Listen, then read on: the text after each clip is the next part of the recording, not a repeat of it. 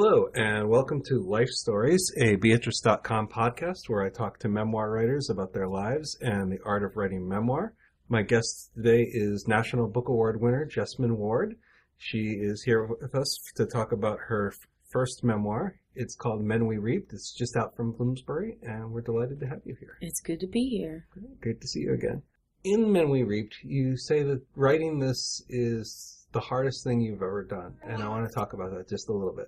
Yes, it definitely is. It's the hardest thing that I've ever written. You know, the process of writing it was really difficult because I had to go back in time and in writing about the events, relive them in some respects, right? But I think that what made it even more difficult for me was that in my first draft, I was really only writing about the actual events. Like I wasn't sitting as the narrator in the present and looking at the past moment and attempting to make connections and to figure out why things happened or, you know, why people acted or reacted, you know, in the ways that they did. And so it took me a long time to revise this book because, you know, with the help of my editor, I had to go back into the book, really go through it very carefully and develop it and make those connections and develop those ideas and really provide some like narrative connective tissue for the reader. So it was really difficult. And of course, putting that narrative connective tissue into the book, that was hard because I really had to engage the material in a way that I didn't when I was just saying, this happened, and this happened, and this happened, and this happened.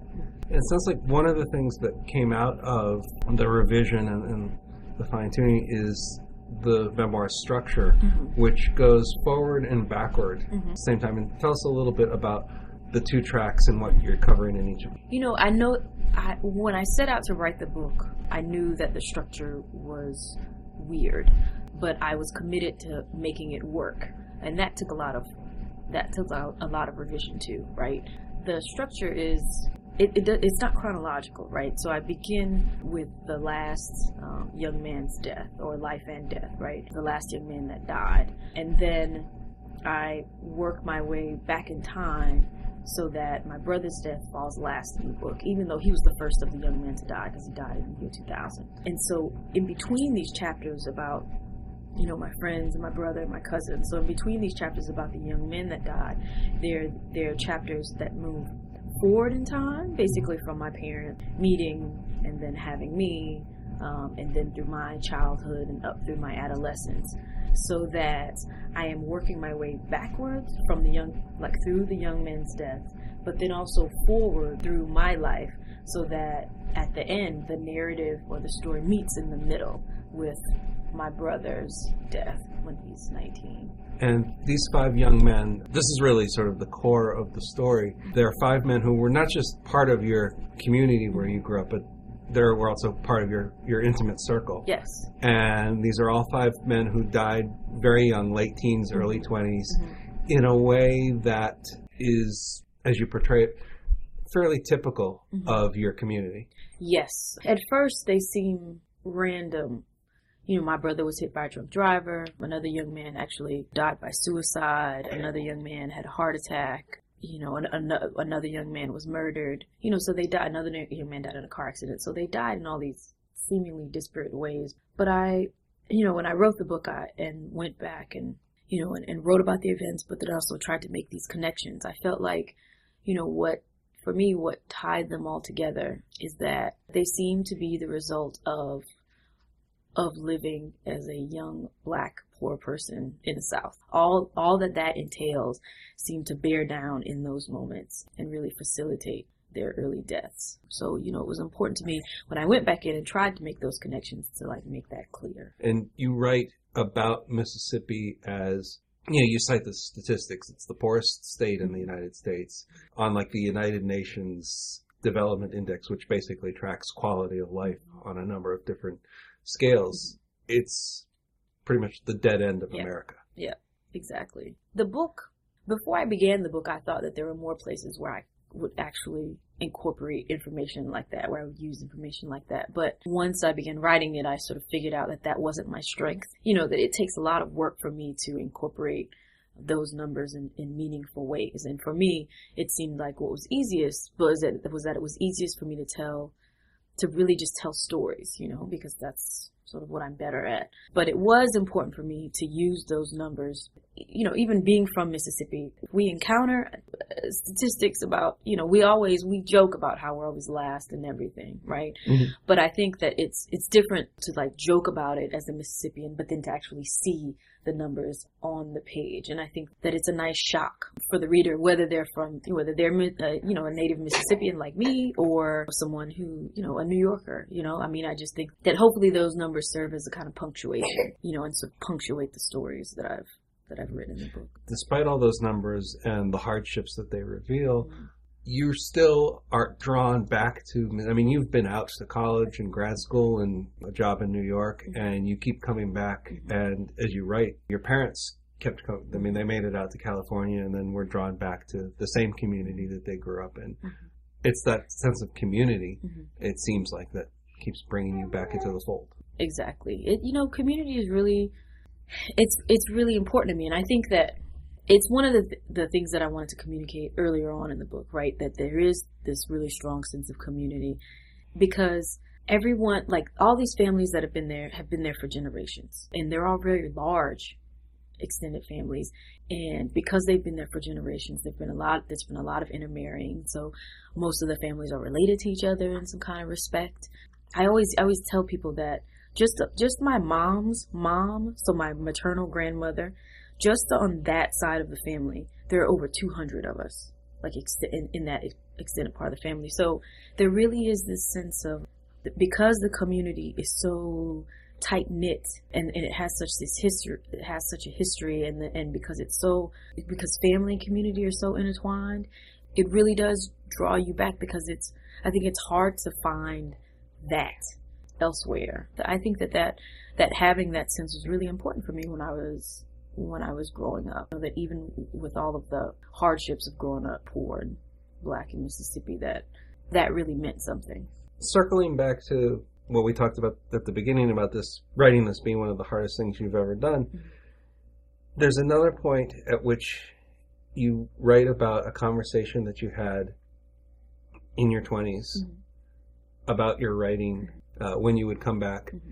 and friends would ask, well, what are you doing these days? And you'd be, I'm a writer, and they talk about that. And you talk about how in your fiction, you describe it as like, as an author, I was a benevolent God. Mm-hmm. And you sort of refused to put your characters through mm-hmm. exactly the kinds of things about being poor and black in Mississippi mm-hmm. that you are confronting in this memoir. Mm-hmm. Part of what was going on is that I just loved my characters too much.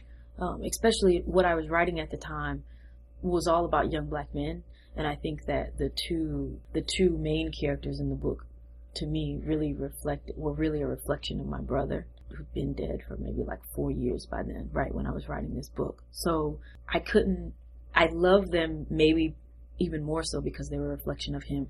So it was really hard for me in the story to let the story take on its own life, and to let things happen to them, and the kinds of things that, you know, that happened to my brother and happened to the other young men that I'd grown up with. And I was sparing the characters, but sort of like I had put a chokehold on the narrative, and so the story couldn't live on its own, really. I feel like that was a lesson that I learned when I wrote my first book, so that when I wrote Salvage the Bones, it was easier for me to acknowledge that was something that I did. That was a problem.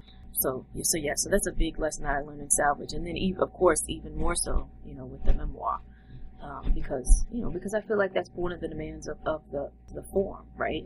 But then with memoir, I feel like it's a question of, okay, I'll tell. Well, for me, I thought I'll tell the truth.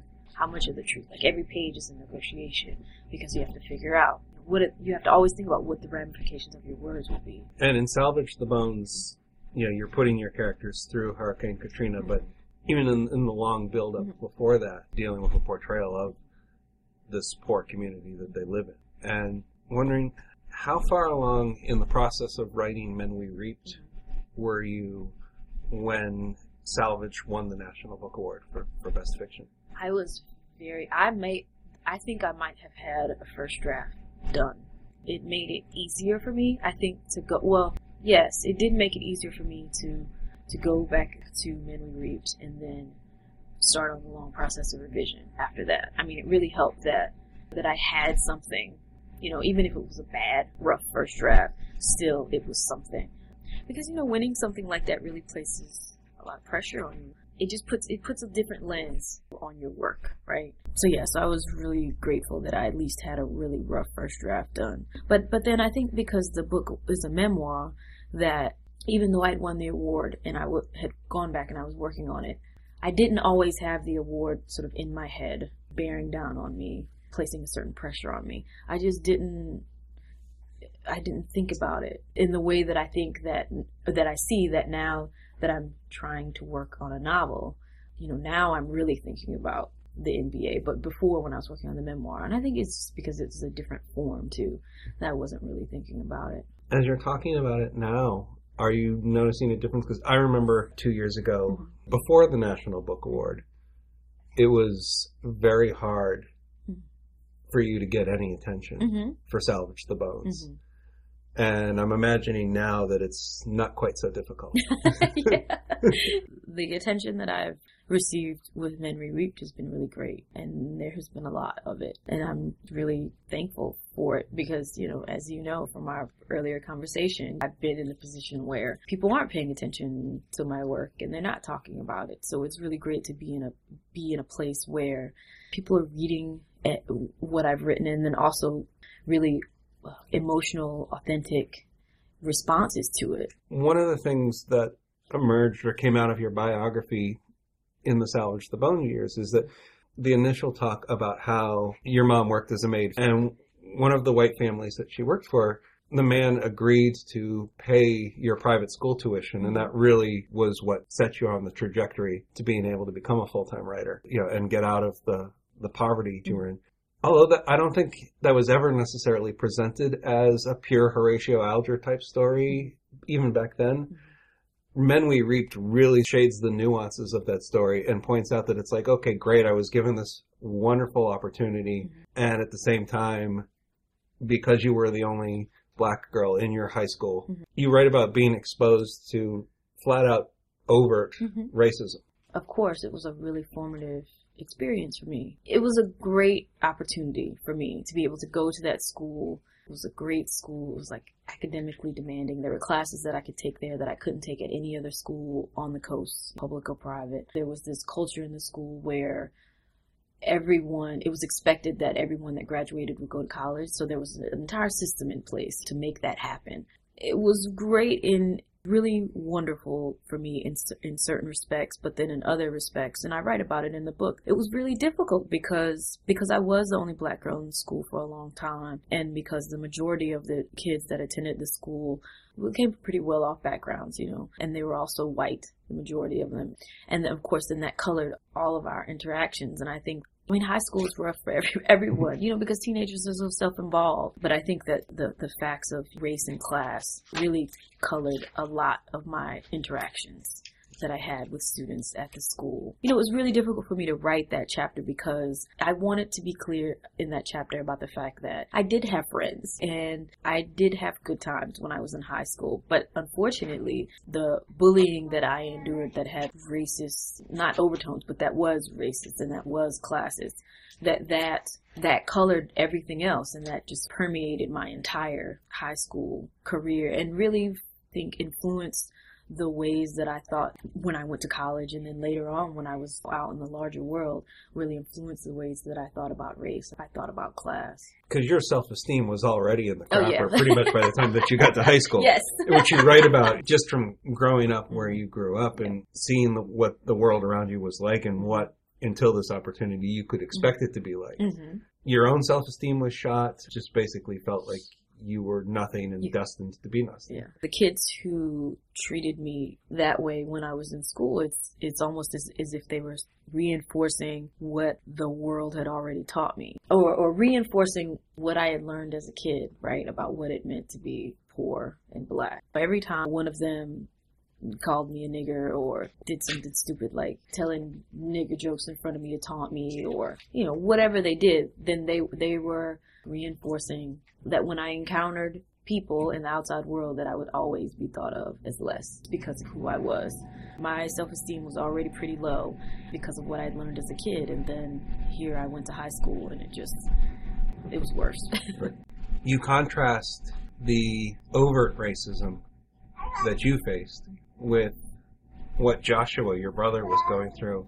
A much more systemic, more subtle, but for all its subtlety, much more pervasive and enduring racism. That was one of the things that I realized while I was writing the book. So for all my talk about how difficult it was and how I don't want to do it again, I do recognize the value of doing it because it made me realize things like that. I thought I understood what it was to be discriminated against, but then when I spoke with my brother and he was telling me about his experience, he was coming up against these ideas that are present in the South that are the results of the history of racism and prejudice and of class distinctions. Years and years where he's seeing what it means to be a black man in the South and how his opportunities are really diminished and limited, and coming to conclusions about how, what that meant for him. Therefore, what options he felt like he had in his life, at 14, and then what he would have later. And I didn't realize this for a long time, I think, until I actually sat down, to write the memoir and was forced to make those connections. And then suddenly it was clear to me how our experiences were the same, but then very, very different. Joshua died at 19 because of the backwards structure of the deaths that you're writing about and then the forward structure of your own life. You saved that for the end, the final part of the story, but you write about how we're never done with grief. And it seems like a part of the saving of that to the end is because it's the hardest thing to confront, but it's also the thing that 12, 13 years later is still not done for you. Yeah. And I don't think it'll ever be done for me. When I chose that structure for the book, it was an intuitive choice. And I couldn't really figure out why I had to tell the story that way. I just knew that I had to tell the story that way. And it was something that I felt like it was a physical feeling. When I thought about trying to tell the story another way, I couldn't do it. I think that it'll never be done for me, and I think grief is something, the way that we encounter grief, there are these 5 steps, and then you get to the end where there's this acceptance and resignation, and I think that part of what people think when they think of acceptance is they think, okay, you're over it. It's you're healed. It's done. And there's part of you that's still back on anger. Exactly. And part of what I realized when I wrote the book is that it's never done. You're never healed, because what you're doing is you're living with that loss every day. And what happens, or at least my understanding of what happens, is that you just sort of get better at living with the loss, but you never resign yourself. It's never okay. That loss is never okay with you. And that's the sticking point. And in the writing of this, how often along the way do you tell yourself, I can't share this. Why am I trying to share this? This is too much. Yeah, often. I keep saying this, and I know it sounds sappy or corny when I say it, but I did. I cried every single day when I was working on this. It was either because I was writing about the event or I had reached a point where I'd had some sort of emotional breakthrough coming up with the narrative connective tissue in the book, that I just kept feeling like something every day, like something broke. That's what that process was like for me. Having gone through that, and you mentioned that you're working on a novel now, do you feel like that experience, or in what ways has going through that experience sort of prepared you for writing the next project? I don't know yet. And the reason that I don't know yet is because I've been having a hard time getting into the novel that I'm writing. I've written a lot of bad beginnings, and I've had to throw them away. So I'm not really far enough into the process yet, I think, where I can assess that, really, unfortunately. You write about how out of all the conditions that you grew up in and that your family grew up in, things have gotten better for you. How much better do you think they'll be, even growing up before she becomes an adult for your daughter? I think that change is really slow, but I'm hoping that, in writing this book and by contributing to this conversation and acknowledging that things are bad, that I've done my part to try, and I will keep doing my part, I feel like, through my writing, to try to make it so there will be significant changes and things will get much better by the time my daughter is older. Because I feel like we need to talk about these things, and we need to be frank about these things, because if we don't, things really don't change. Or they might change a little bit, but not enough to where my daughter is 16, 17. I won't have to have the kind of bone deep worry that I have about like the young people where I live now, that they'll die young. They'll exhibit in some of the self-destructive behavior that we did when we were younger. Hopefully, with the work that I do, that won't be the case. And what's the reaction been like back home? Because you were doing interviews to recreate and collate the impression of what had happened during those times. Everybody knew that you were working on this. And now that it's out, what's the reaction been like? The reaction has been mostly positive. Yeah, it's been mostly positive. I think that people are happy these stories are being told and that others are reading them. But, there have been some negative reactions to the work, too. And I think that part of that is because it's memoir, and because it's creative nonfiction, and, and I do tell the truth. And so I think that sometimes people would rather that these very private things that they consider very private, things hadn't been revealed or wouldn't be talked about, or these secrets. So I have run into some sort of negative feedback, at least regarding that. But I'm committed to talking about those things and to bring them out in the open, because if we don't talk about them, then I feel like that there's no change. And having been through the memoir process once now, is it something that you would do again? No. I mean, not now, right? Maybe in 20 years if I'm still alive, but right now, me at 36, I don't want to write another book. I mean, I believe in the book. I love the book, and in many ways I think that, that it's one of the best, most important things that I've ever written. But it was hard. Yeah, it was hard. It was really hard. Well, in the meantime, I'm sure that there's going to be plenty more great fiction to come. That will be fantastic, yes. And we will look forward to that. Yes. I have been talking with Jessamyn Ward about her memoir, Men We Reaped. It's out from Bloomsbury. I'm Ron Hogan, and this has been Life Stories, and I hope you'll join us for another episode soon.